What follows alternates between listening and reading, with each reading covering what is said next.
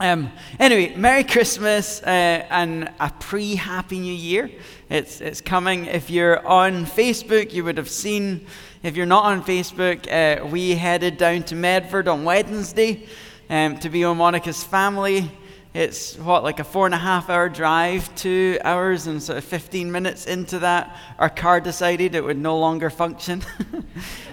Turns out here's the deal. I decided, we switched. Monica was driving at this point, and I was taking a nap. So 7 minutes into my nap, I'm woken up by the smell of burning plastic. And Monica, Monica doing things and saying things to the kids. And I'm like, what's happened? She's like, the car just died. So we're too far to make it home, and we're too far to make it there.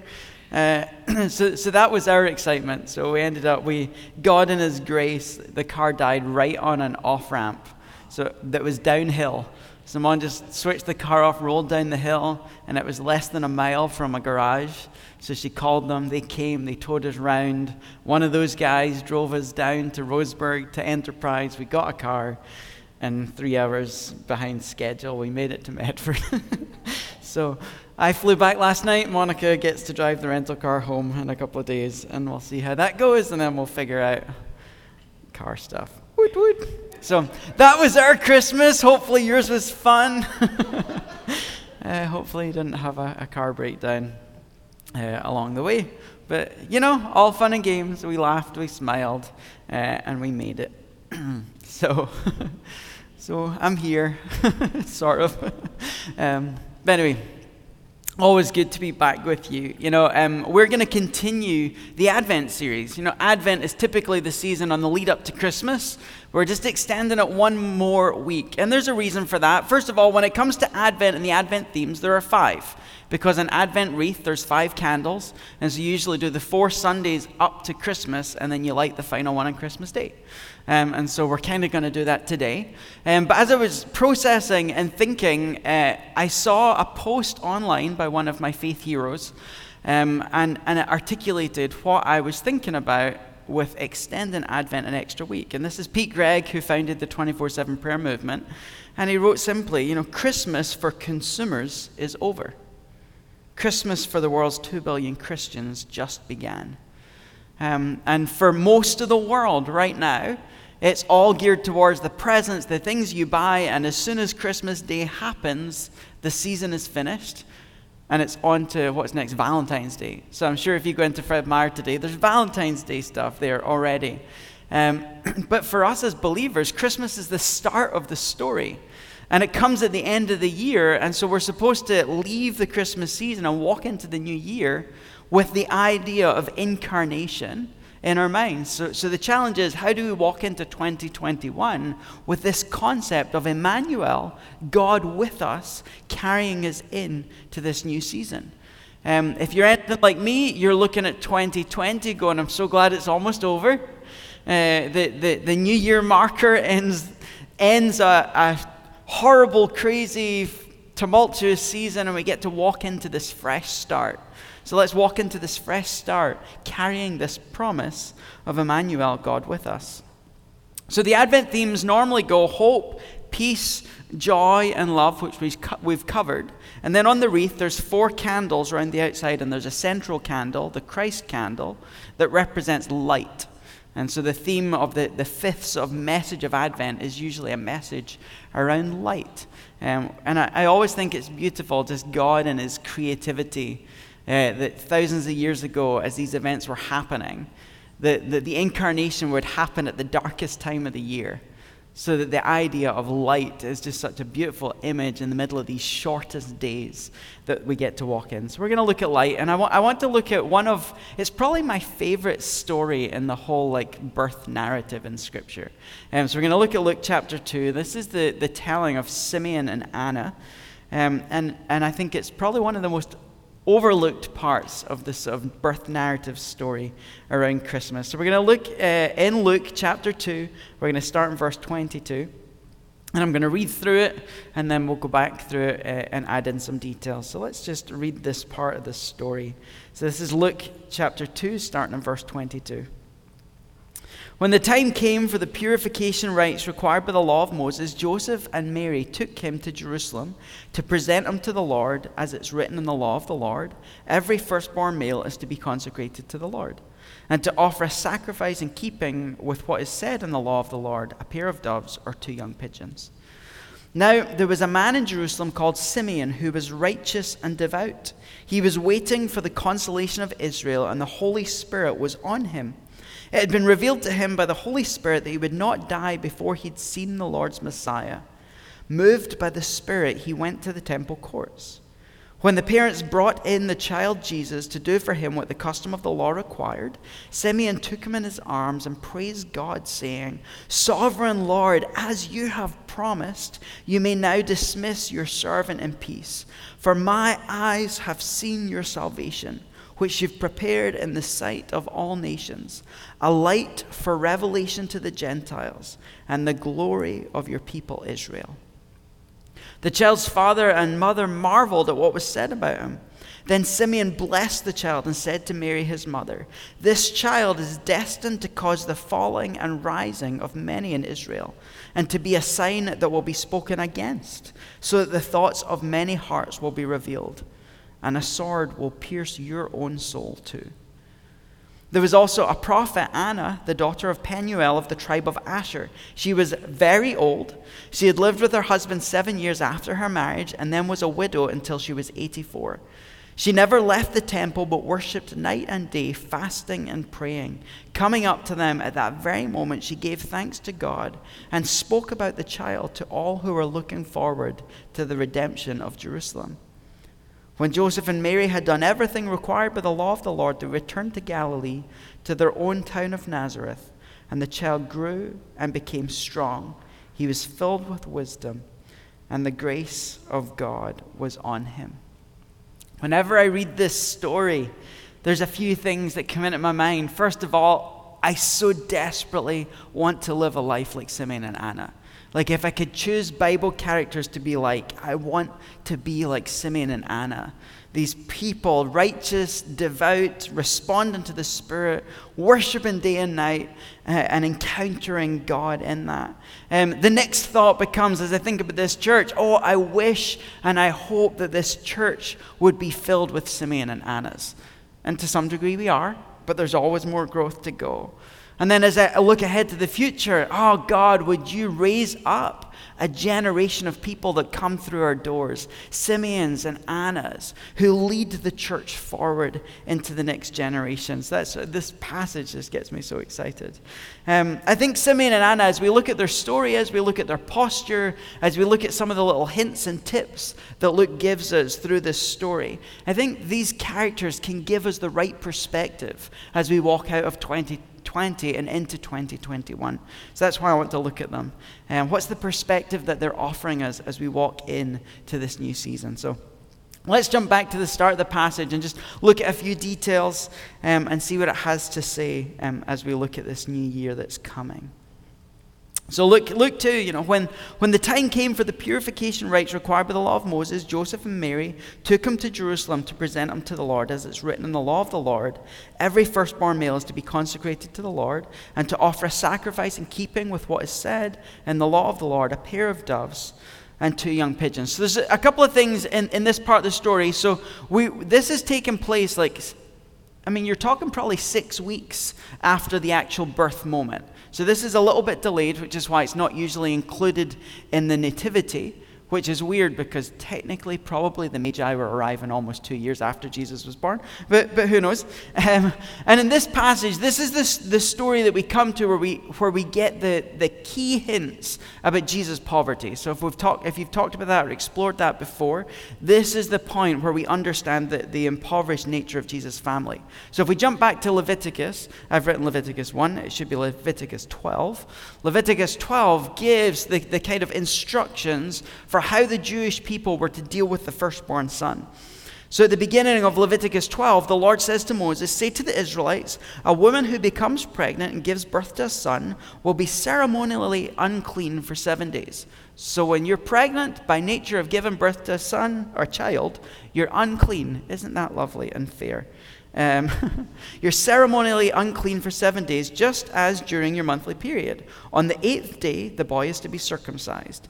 Then the woman must wait 33 days to be purified from her bleeding. She must not touch anything sacred or go to the sanctuary until the days of her purification are over. So the passage you're reading is starting by saying after this period of purification has happened, they're making their way to the temple. So we've had 8 days and Jesus has been circumcised. We've had at least 33 days for her to be purified and cleansed. And part of this, it's always funny when you read Old Testament laws. We've got to remember a bunch of blood led to a bunch of diseases. And they didn't have all the products that we have. They didn't have all the health care that we have. So this is actually a statement not to disqualify a woman from the presence of God, but to protect her. Because she's just given birth. It's been traumatic. She didn't have an epidural. She didn't have all the care. So this was a time for her to rest and recover before she was required to go back and go about the Jewish ritual. So this is actually a really gracious statement that's made in here. The passage goes on, when the days of her purification for a son or daughter are over, she's to bring to the priest at the entrance of the tent of meeting a year-old lamb for a burnt offering and a young pigeon or a dove for a sin offering. But if she cannot afford a lamb, she's to bring 2 doves or 2 young pigeons, one for a burnt offering and the other for a sin offering. And this way the priest can make atonement for her and she will be made clean. So that the context of what Luke is drawn on here, Mary and Joseph, they come, they give their offering of 2 doves because they don't have the means to be able to offer the lamb that is required. So this Savior born in poverty, raised in poverty, is just such a beautiful, again, reminder of what Jesus is doing as he reverses everything. He leaves the glory and the riches of heaven to come and dwell in poverty, that he can give to us all of the riches of heaven when we live in spiritual poverty. It's just such a beautiful reversal that's in here. So that's kind of setting up what's happening, that the law is being adhered to. It's given us some biographical information about Mary, Joseph, and Jesus. But then the story takes this turn as they arrive in the temple, and it begins to focus on Simeon and Anna. Right before this, we've just had the birth narrative, and we've had the shepherds appear and be the first witnesses. And as many people would potentially posit to us, not very good or reliable witnesses that are the first witnesses that bear witness to the fact that Jesus is the Messiah and he's come. So that's just happened. We've had the shepherds as these dubious witnesses. Now what is happening in the story is they walk into the temple. So you've had a field out there with these questionable characters. Now you're walking into the temple, the center of the Jewish faith, the center of the presence of God. And you've got 2 new witnesses that are bearing witness to who Jesus is and testifying to who he is. But these witnesses represent everything that is good and holy and wholesome about the law. So you've got these 2 witnesses, Simeon and Anna.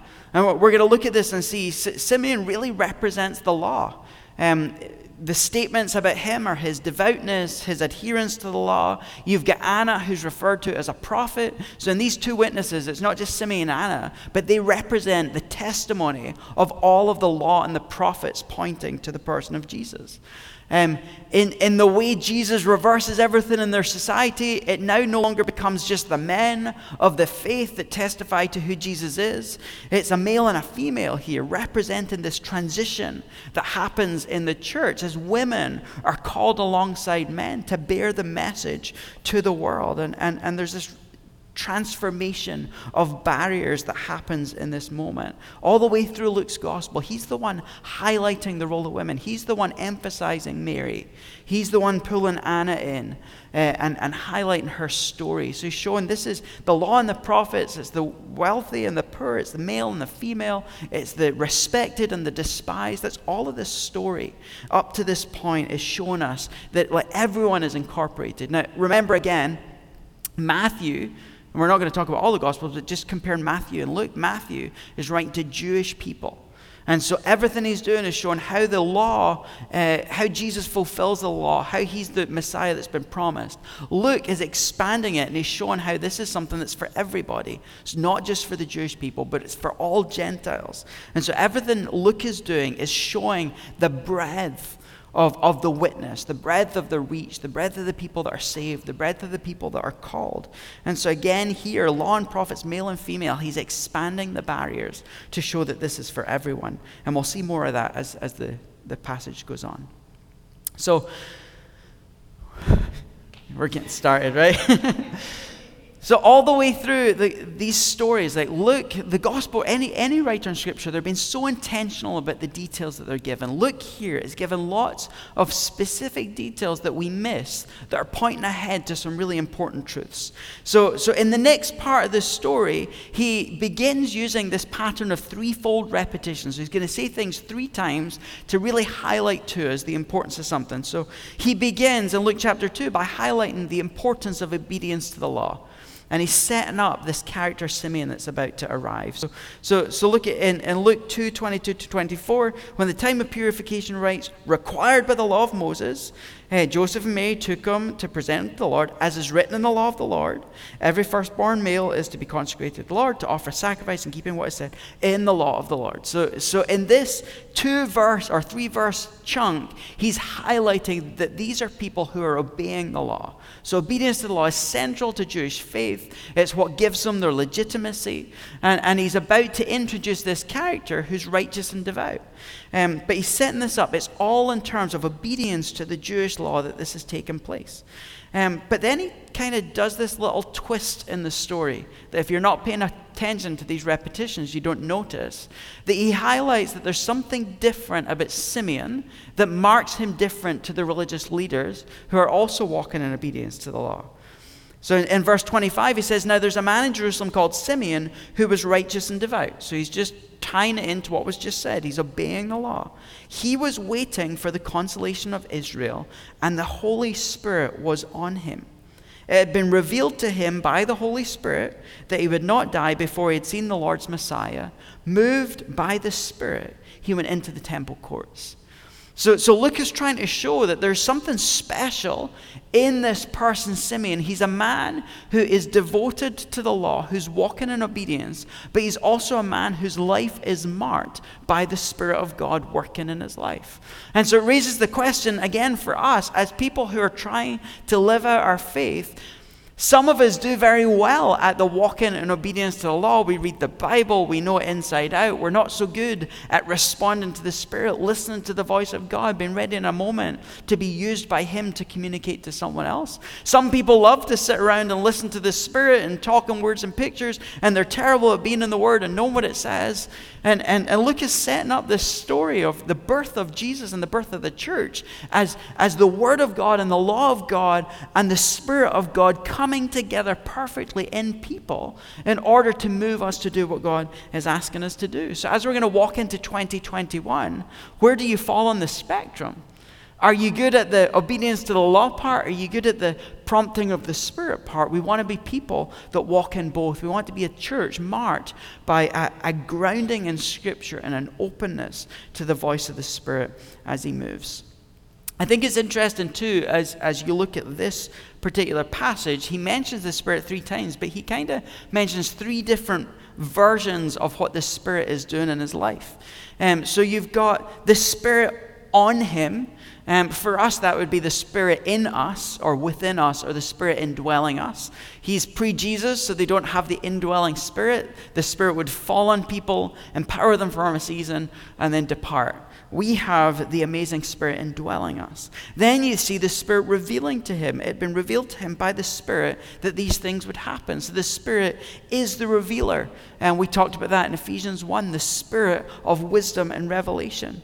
And then you have this moment, depending on your translation, some will say moved by the Spirit, some will say guided by the Spirit, some will say led by the Spirit, but the Spirit leading them into a place of obedience and into the next step that they're supposed to be engaged in. So it amazes me, 3 little verses given this deep theology of what the Holy Spirit is doing in our life. He indwells us, He reveals the truth of God to us, and He leads us into the things that God is asking us to do. So 3 things there, so that means there's 3 things that can go wrong in this process. Number 1, if the Spirit is indwelling us, or you could talk about being full of the Spirit, the first question becomes, do we have it? Like, are we full of the Spirit? Do we have the indwelling Spirit? So, I mean, you gave your life to Jesus. Everyone in here is a believer. So you have the Spirit indwelling you. But then there's the question of being filled with the Spirit. Are you living in the fullness of the Spirit? Are you living in full surrender to Him? Do you have it? The second one, the Spirit reveals. If the Spirit reveals, then we cannot listen. Simeon listened to the revelation of the Lord, and it led to this moment that we're about to see. But as the Spirit is revealing to us, the question is, are we listening to what it is that He's saying? If the Spirit leads, then we have the ability to not obey. So as the Spirit is leading you in the things that He's asking you to do, are you obeying the leading of the Spirit? So there's three ways that we can go off here. As believers, really, there's only two, because we have the indwelling of the Spirit. But are you listening? Are you cultivating the habit of listening to the Spirit? Are you cultivating the promptness of responding to His leading? As we walk into 2021, this should be a commitment of ours, that we would be prioritizing practices of listening to the revelation of the Lord and responding to His leading. That should be the primary things that we're focused on as we move forward. On into verse 29. When the parents brought in the child to Jesus to do for him what the custom of the law required, Simeon took him in his arms and praised God, saying, "Sovereign Lord, as you have promised, you may now dismiss your servant in peace. For my eyes have seen your salvation, which you prepared in the sight of all nations, a light for revelation to the Gentiles and the glory of your people Israel." So,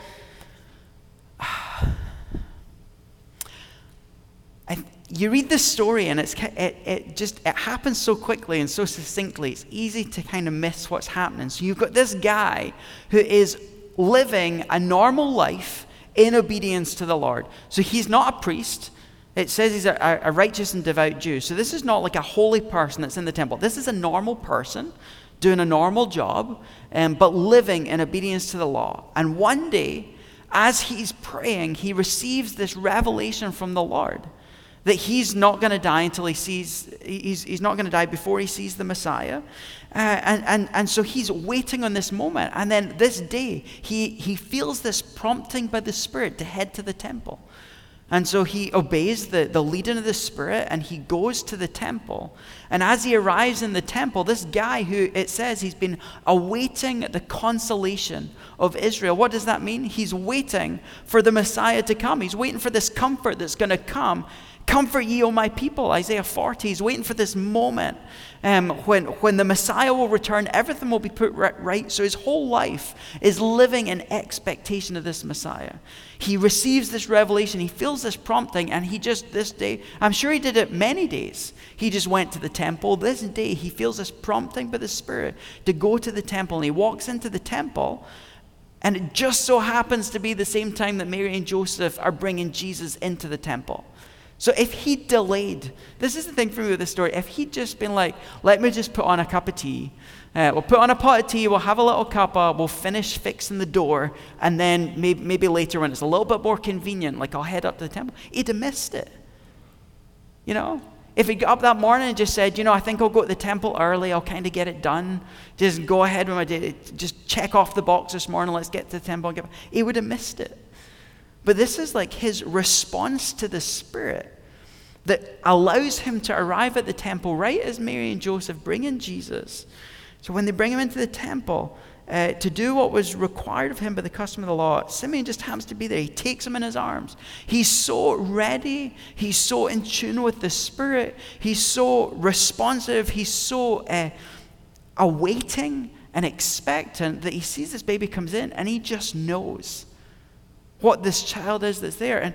And this is why this kind of messes with my head. And I'm like, you have to stop. Like, this is a guy who is a devout Jew. So he's used to walking into the temple. What is the temple? It's the place set aside to be the intersection of heaven and earth. It's the place where God's presence dwells. Right? But these people are living in disobedience to the law. Some of them have been exiled. A different nation has come in and is ruling them. So they're not living the way they're supposed to be living. I'm pretty sure if they're walking into the Holy of Holies, I'm pretty sure God's not just sitting there waiting on them. There's that one day a year where the high priest can walk in there. So they're walking at this temple. All these Jews going through the motions of sacrifices and religion and missing the presence of God. And here Mary and Joseph bring God in human form into the temple. So the presence of God in a human body is finally standing in the temple or being held in the temple. And everyone round about is going about life as normal and missing that God is standing right in the middle of the temple where everyone is coming to meet him. But one guy is his eyes are so fixed on the Lord. He's so responsive to the Spirit. He's living with such a desire to obey the law that he walks in the door, and as soon as he sees that baby, he knows the presence of God. He walks up, he picks up this little baby, and he holds it, and he utters this blessing and prayer.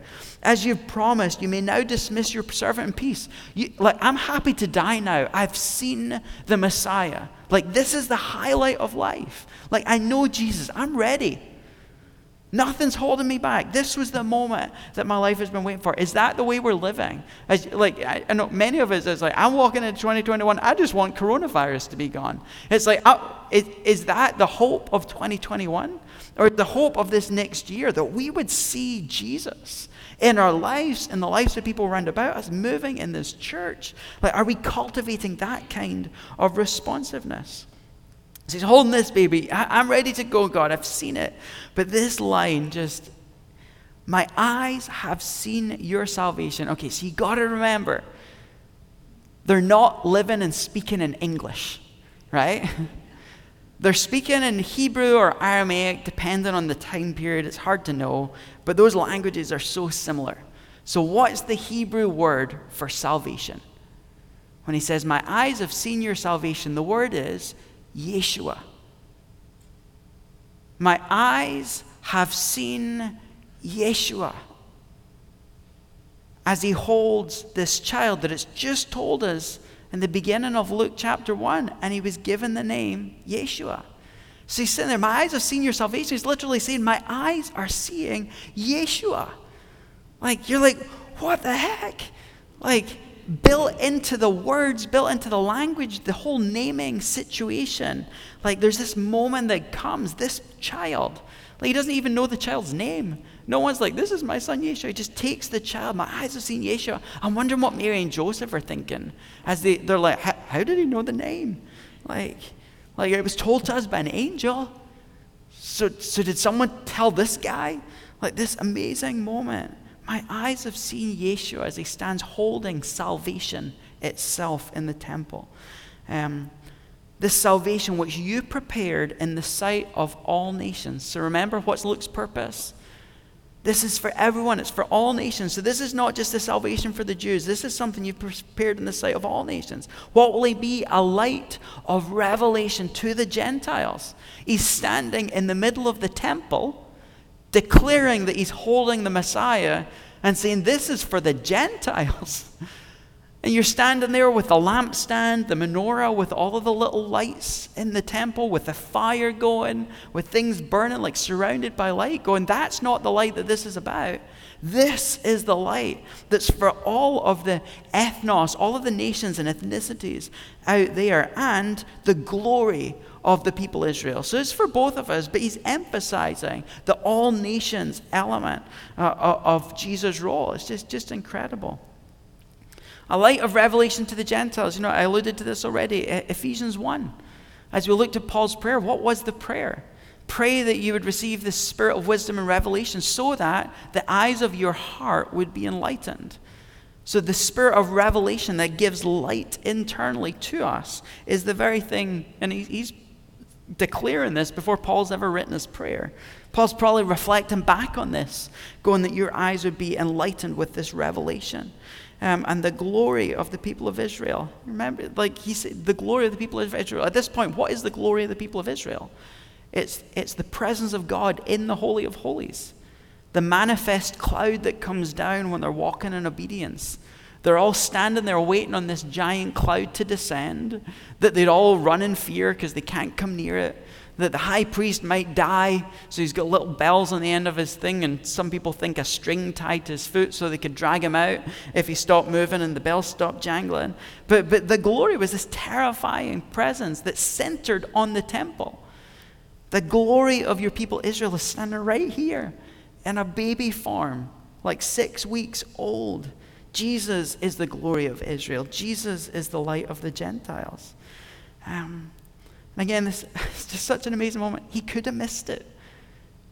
If he went through life as normal, he would have got there too early. If he dilly-dallied, he would have got there too late. But his responsiveness to the Spirit meant that in this moment, he holds the Messiah in his hands and has this revelation moment. It goes on. The child's father and mother marveled at what was said about him. Then Simeon blessed them and said to Mary his mother, "This child is destined to cause the falling and rising of many in Israel, and to be a sign that will be spoken against, so that the thoughts of many hearts will be revealed, and a sword will pierce your own soul too." So in this moment of glory and blessing and rejoicing is the underlying pain and sorrow. I mean, it's just life. The light in the darkness, the pain amidst our sorrow, the transforming work of Jesus. But knowing, and I mean, we're not going to have our soul pierced because our child is being sacrificed for the sins of the world. But we have our soul pierced as we watch the pain of the world, as we experience the loss of the things that we care about, as we die to self in order to give our lives more fully to Him. And then that statement in there, the thoughts of many hearts will be revealed. It's one of the primary things that Jesus does in his life and his death and his resurrection, the work of the Spirit, the Word of God, the work of the church. It's the revealing of the thoughts of our hearts as it relates to this person of Jesus and our willingness to submit to Him and His Word. And so as we walk into 2021, are you allowing Jesus to reveal the thoughts of your heart, and are you responding to what it is that He's challenging and calling out in you?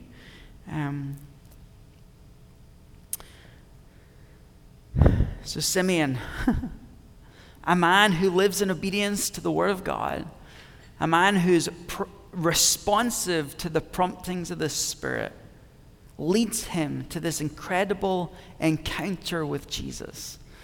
And that's what we want to be about as a church, encountering the Savior of the world together as we live in obedience to His Word and respond to His Spirit. So then the story takes a turn, and he introduces us to another character who may be my favorite character in the Bible. She's just legit.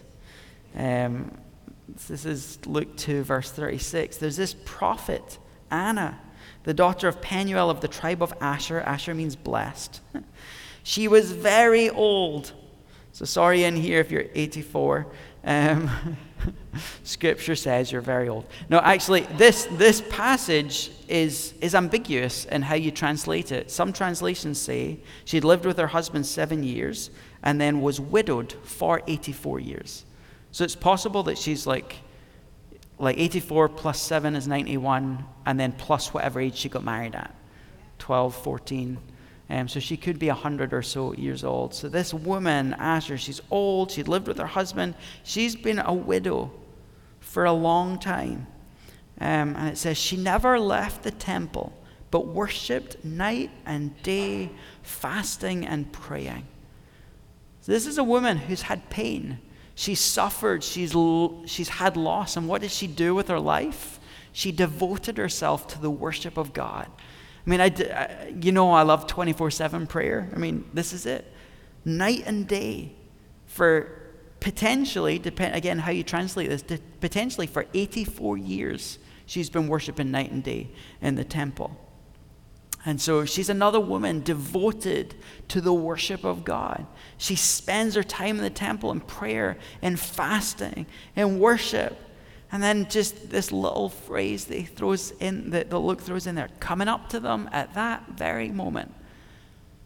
So if she decided, like, I lost my husband, I'm a widow, now I need to go find a new husband as quickly as possible, because for them, like, they're destitute. They have no source of income, so she needs someone to care for her. She wouldn't be in the temple worshiping night and day. She'd have missed this moment. But she devoted herself to the worship of God. She said, I don't need personal fulfillment. I'm going to find it in him. She goes to the temple. She worships day and night. And because of that, this family walk in the door. As she walks up to them at that very moment, they intersect in the temple. And she gave thanks to God and spoke about the child to all who were looking forward to the redemption of Israel. So what's that very moment? She walks up as Simeon takes this child and says, my eyes are seeing Yeshua. They're seeing salvation. This is the Messiah. At that moment, she sees, she hears it. She's been waiting for it just like he has. And then the result of her life, she bursts out in thanksgiving. And then you can't shut her up.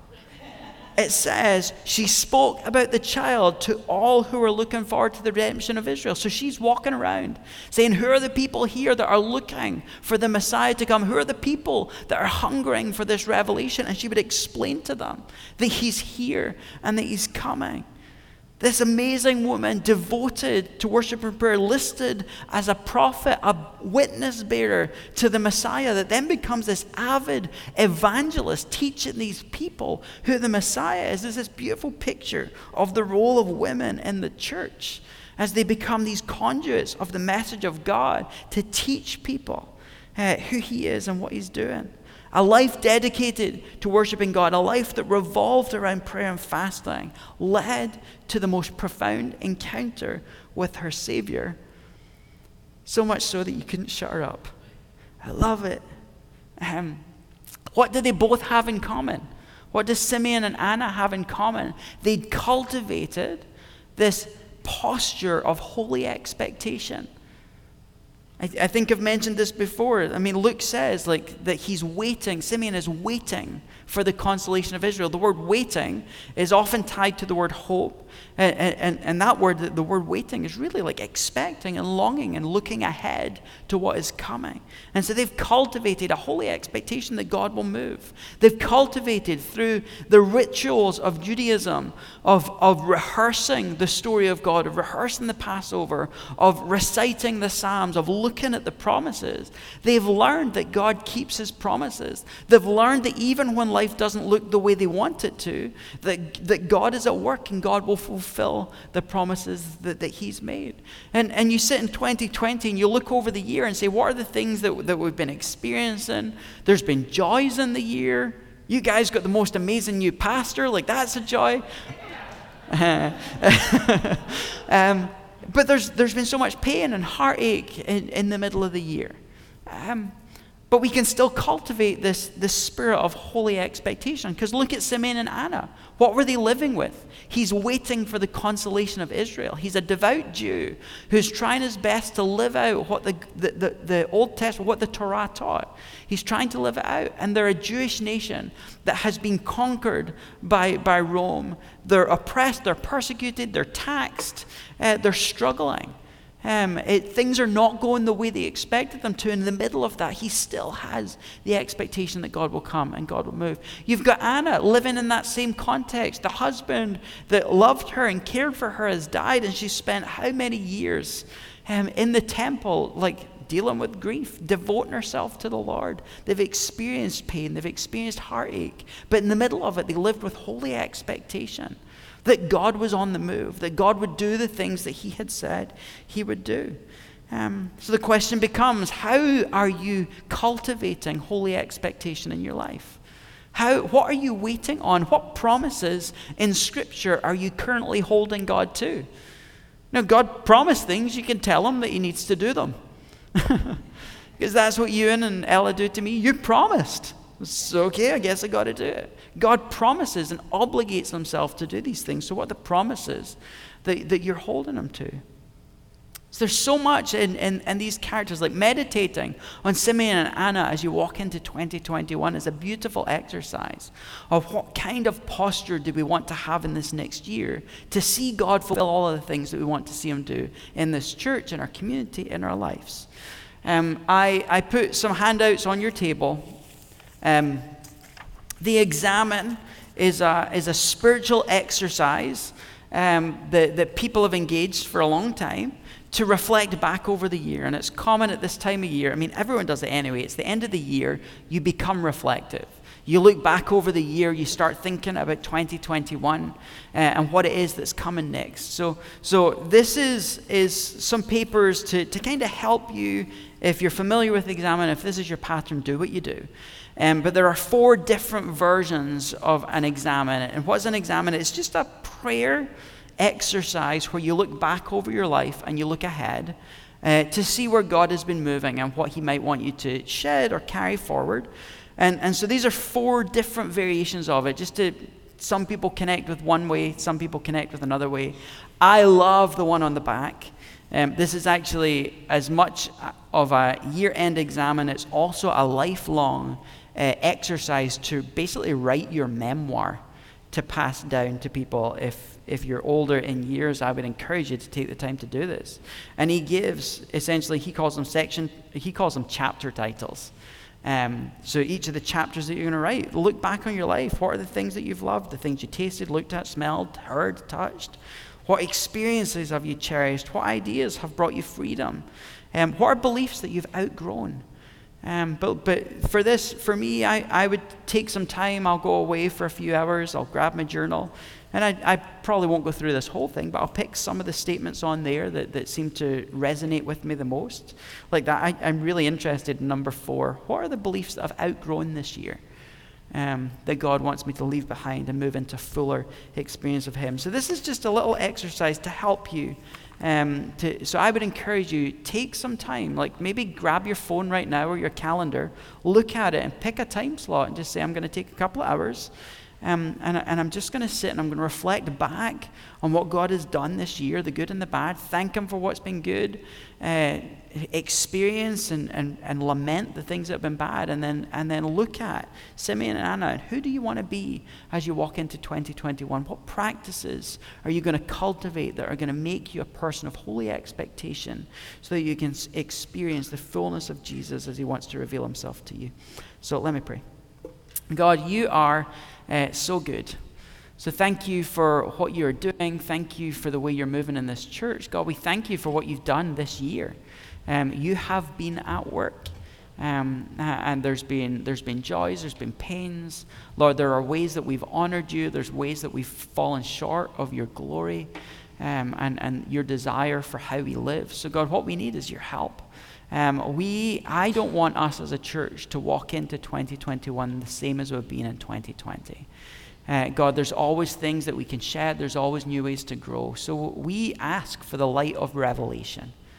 God, would you reveal to us? Would you speak to us? Would you be leading us as we make decisions and put healthy habits in place that allow us to honor you in a new way in this next year? And God, there are many promises in Scripture that we're going to hold you to. God, you say the harvest is plentiful. You say that salvation is coming, Lord. You say that you'll exchange our life for many. And so Lord, we're looking and we're hoping and we're expecting you to move. So Lord, we love you. We praise you. We thank you for this year, and we thank you for the new one coming. In Jesus' name, amen. Thank you, Pastor Scott. Why don't you guys stand with us for the closing song?